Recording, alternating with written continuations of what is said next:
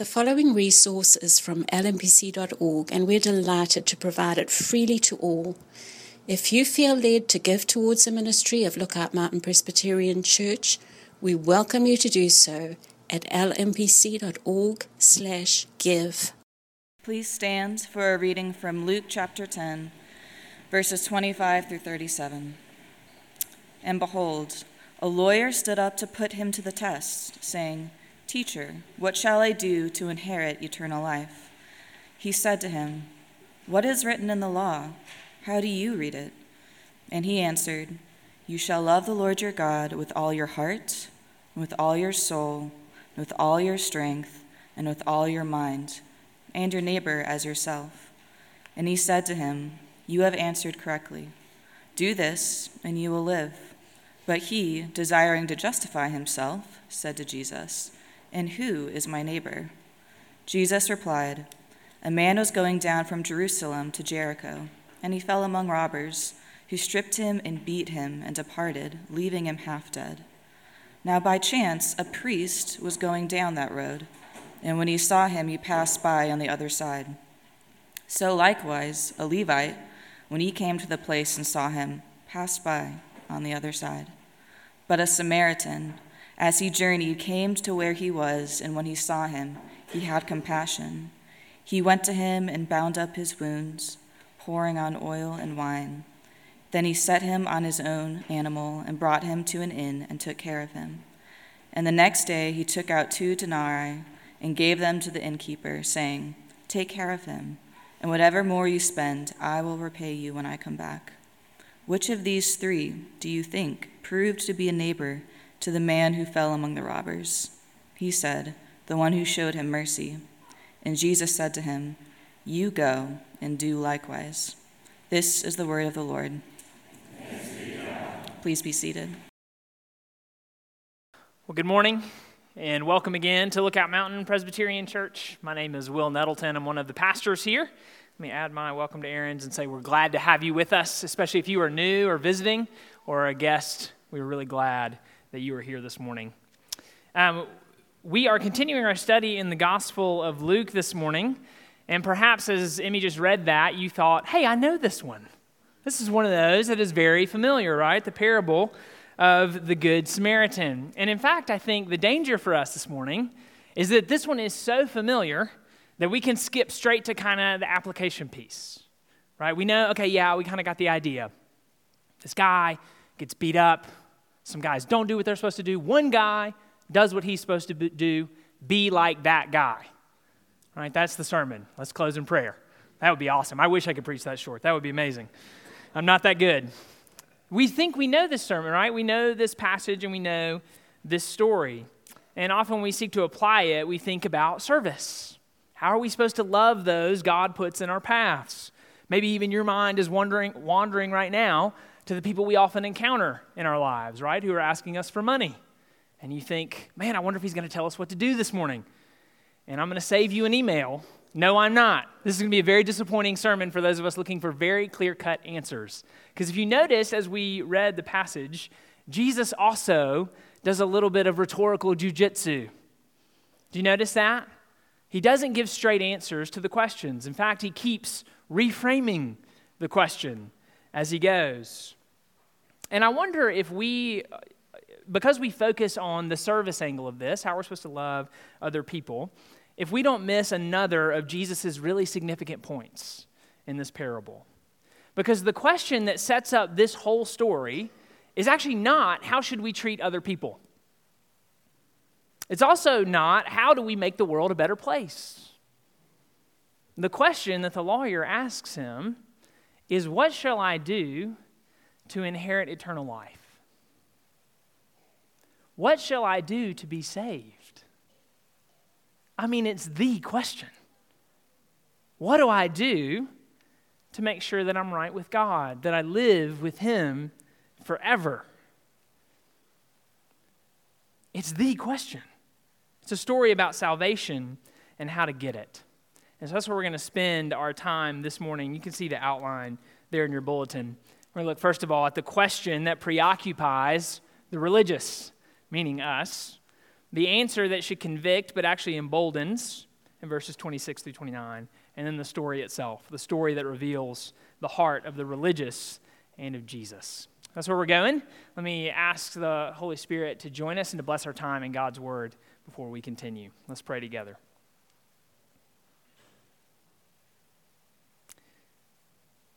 Lord, your word is no empty word. It's no vain word. It is our very life. You have promised that when it goes out from you, it doesn't return to you void, but accomplishes every purpose that you have for it. And so we ask that you would do that this morning. Whatever your purposes for our time together in this passage, would you accomplish them this morning? Pray the words of my mouth and the meditations of all of our hearts would be pleasing to you, our rock and our Redeemer. It's in Jesus' name that I pray. Amen. I realized recently that I sort of, in every sermon, mention my children. And many of you have probably noticed that and thought, does he just not have anything else going on? And the answer is no, I don't. But also, I do have a lot going on. He's just a 3-year-old. His name is Cooper. And we were in the car the other day, and he was asking me questions about the fog. And it was one of those situations as a parent, perhaps you've been there, where you realize immediately I'm out of my depth, right? I don't remember biology or chemistry or wherever we learned the answer to this question, but I just don't know. And so I've gotten to the point with Cooper where I just realized it's easier to tap out early. It's just better to say, I don't know. I don't know, buddy. I'm sorry. I don't know. But what was funny about this time was I said, I don't know, and Cooper got really frustrated. He had this very funny response. He was like, just tell me. Just tell me the answer. And it was funny to me because his assumption was, you do know, and you don't want to tell me. What he did not realize is that his father is an idiot. Right? He just said, I don't know how to explain that to you, buddy. I'm just dumber than you know that I am. But I really appreciated the energy behind the, just tell me. Have you ever had that experience at church? Listening to pastors, people like me talk, religious folks, where you're just like, I just want somebody to answer the question. Just tell me. Just tell me what the answer is. As we think about how we're supposed to live our lives, are we giving money to the people or are we not giving money to them? And don't say it depends. Just tell me. Are we doing it or are we not doing it? And you can imagine as this lawyer comes to Jesus, as anyone comes to Jesus, that there's this sense when they ask him a question of just tell us the answer. Just answer the question. Don't ask another question. Don't do something else with it. But Jesus doesn't do that. As he often does, he comes at it from another angle because he wants us to see that often the questions that our heart present us are the wrong ones. The questions we have and the way we have of framing them are the wrong questions. This whole scene begins with a lawyer. In verse 25, asking Jesus a question. He stood up, Luke tells us, to put him to the test. When you hear the Bible talk about lawyers, think less attorney at law and think more Bible expert. This is a guy who knows his Old Testament, and he is getting up to ask Jesus a question that is meant to test Jesus. He wants to see if Jesus can get the right answers. Students, I wonder if any of you have friends who ask questions in class and you think, I don't feel like you had a question. I feel like you just wanted to show off. That's this guy, right? He is putting Jesus to the test. His question is less of a question and more of a comment, right? We know these people. But he asked Jesus a really significant question. What must I do to inherit eternal life? It's a question many Jews were asking in Jesus' day. The book of Daniel in the Old Testament in chapter 12 is talking about the end times, the last days when history comes to an end and the judgment comes. And verse 2 of Daniel 12 says, many of those who sleep in the dust, those who have died, of the earth shall awake, some to everlasting life and some to shame and everlasting contempt. And so one of the conversations that the Jewish people are having in Jesus' day is, how do you make sure you're on the good side of that, right? How do you make sure that when you awake at the resurrection, that you go to everlasting life and not to everlasting death? Jesus is actually going to get this question multiple times The lawyer does it here, but in just a few chapters in Luke 18, another famous story, the rich young ruler is going to ask Jesus this exact same question. What must I do to inherit eternal life? So this question is in the air for everyone. They are expecting a day of judgment to come when everyone's going to either enter everlasting life or everlasting death. And there's really only one side of the equation that you want to be on, right? We all want everlasting life. We want to live forever. The question is, how do you get it? How does that happen? And so what the lawyer asks Jesus is about that. But notice the way that he frames the question. What must I do to inherit eternal life? I wonder if anything strikes you as odd about the wording of his question. What must I do to inherit it? Think about that. How do inheritances usually work? Usually when you inherit something, it's not something that you do, right? It's something that someone else has done. And because of your relationship with that person, you receive the benefits. Inheritances, by their very nature, are generally not something you can earn. Think about it. If I came to you and I said, hey, what do I need to do to inherit your house when you die? Just put aside the just insanity and social bizarreness of that question for a moment. Right? What would be the way to answer that? Well, when I die, thank you for the reminder, by the way, that's actually going to go to my family. And if I then said, oh, okay, so what do I need to do to get in your family to get the house? You would, after calling the police, be like, it's not really how it works. That's not really how it works at all. You're either in the family or you're not. You could be born into it. We could choose to adopt you. But it's not something that you can really achieve or accomplish. And so when the lawyer asked Jesus, what must I do to inherit eternal life? He's missing the tension inherent in his question. You don't do anything to inherit something. Now, we probably shouldn't overread this because clearly this is a question that a lot of people have. Maybe this is just a way of talking about being saved for people in Jesus' day. But before we judge the lawyer too harshly, I do think we have to admit that this is the default approach to how to be saved for everyone. What do I need to do?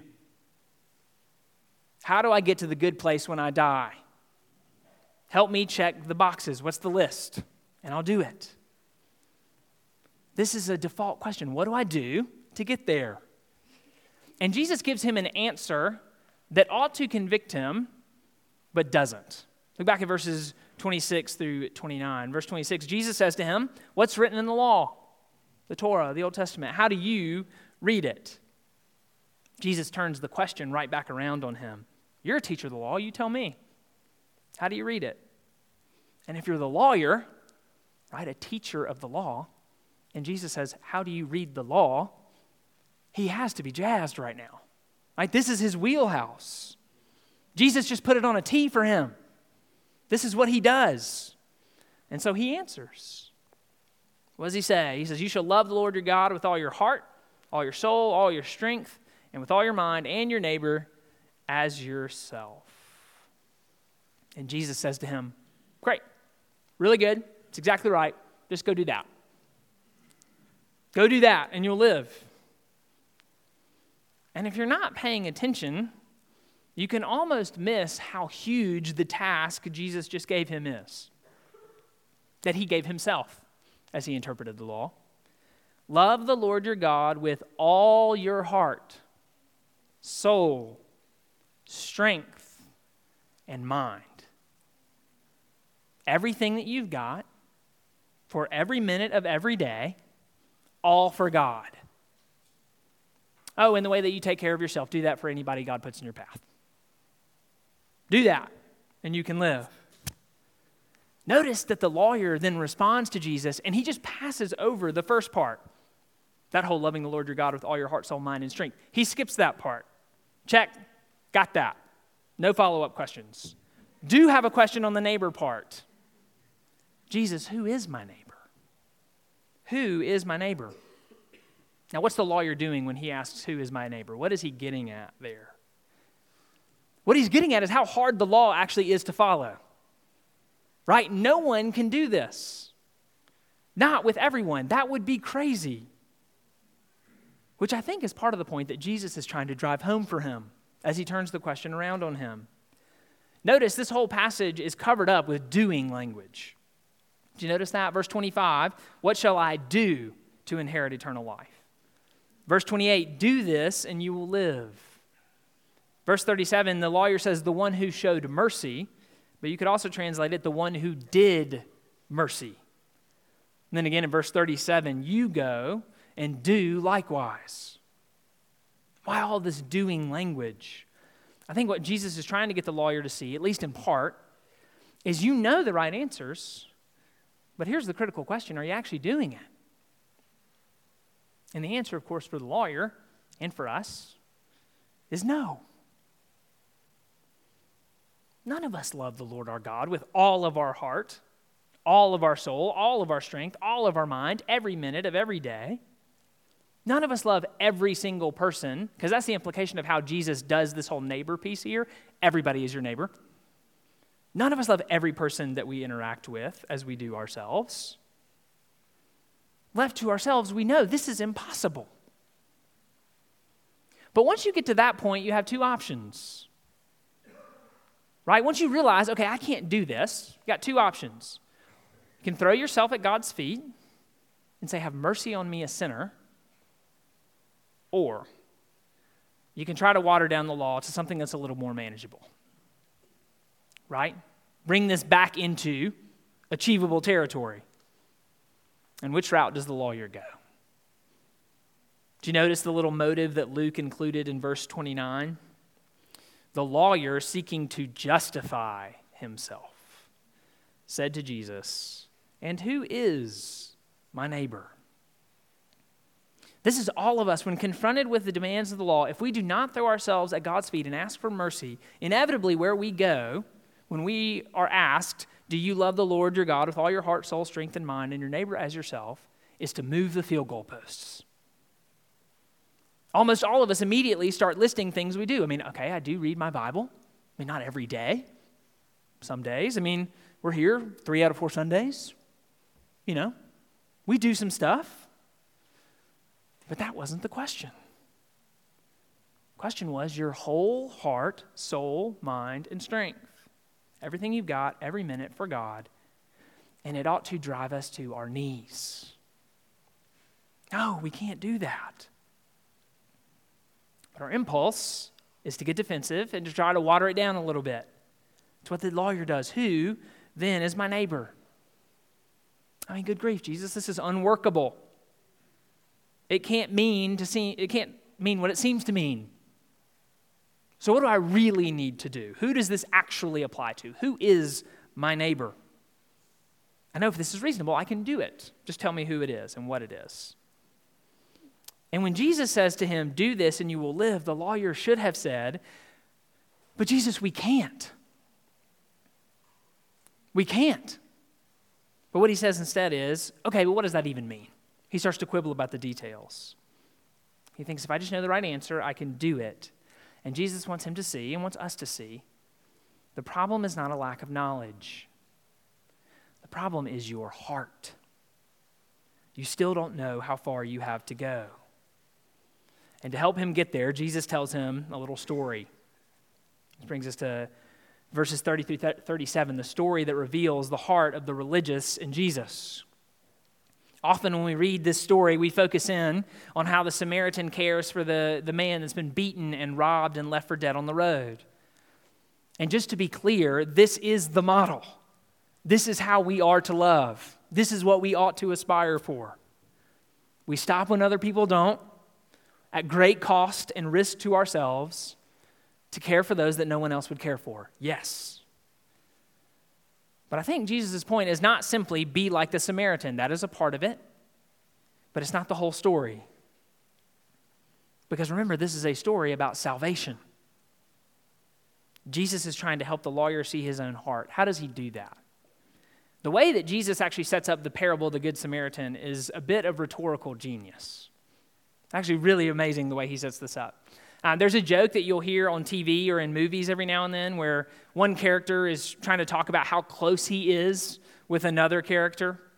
And he'll say something like, we know each other so well, we can finish each other's sentences, right? That's what the other character is supposed to say. But of course, the joke always subverts our expectations. And the second character says something stupid, like sandwiches, right? We're supposed to finish we know each other so well, we finish each other's sandwiches. And it's like, no, they're supposed to be sentences. That's the whole joke.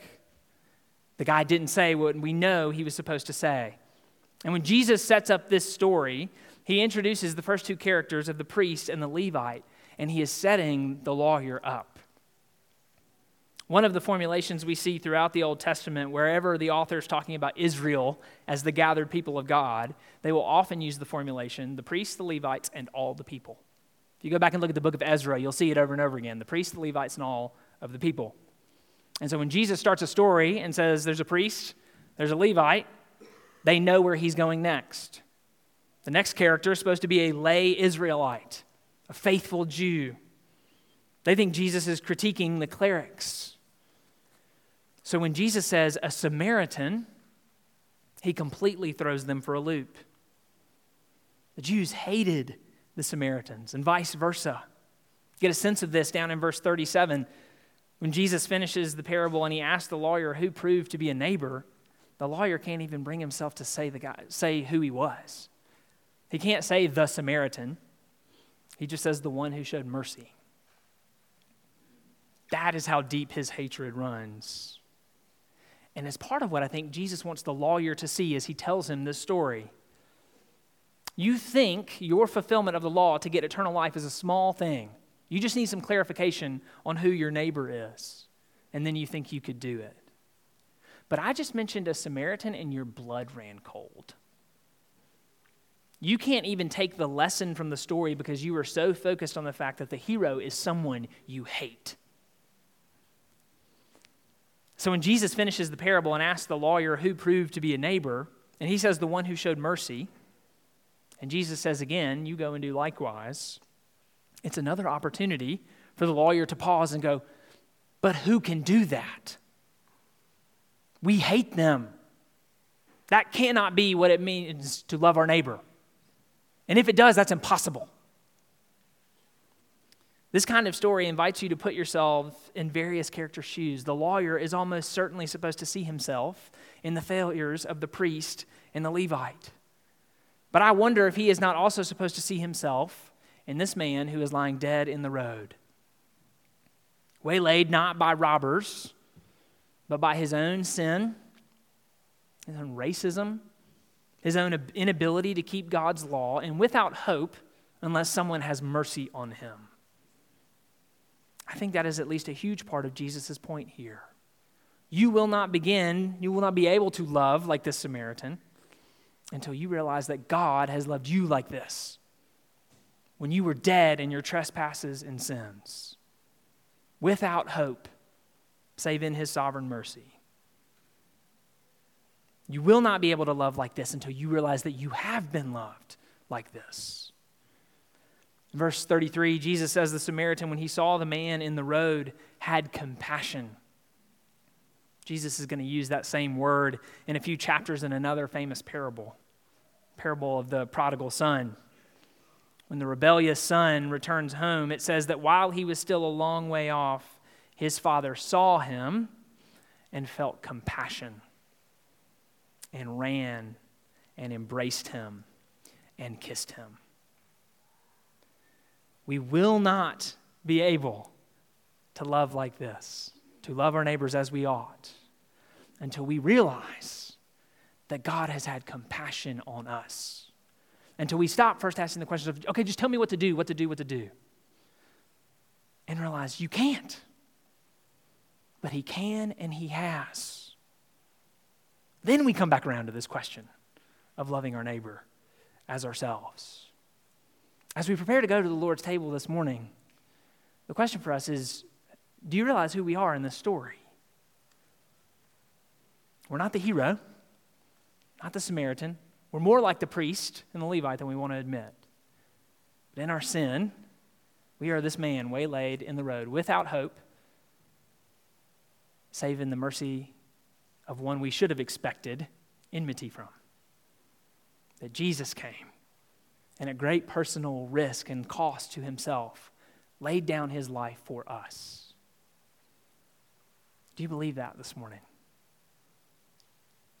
Are you ready to despair of all your good doing and trust in the one who has done? That then you might come back around and love your neighbor as he has loved you.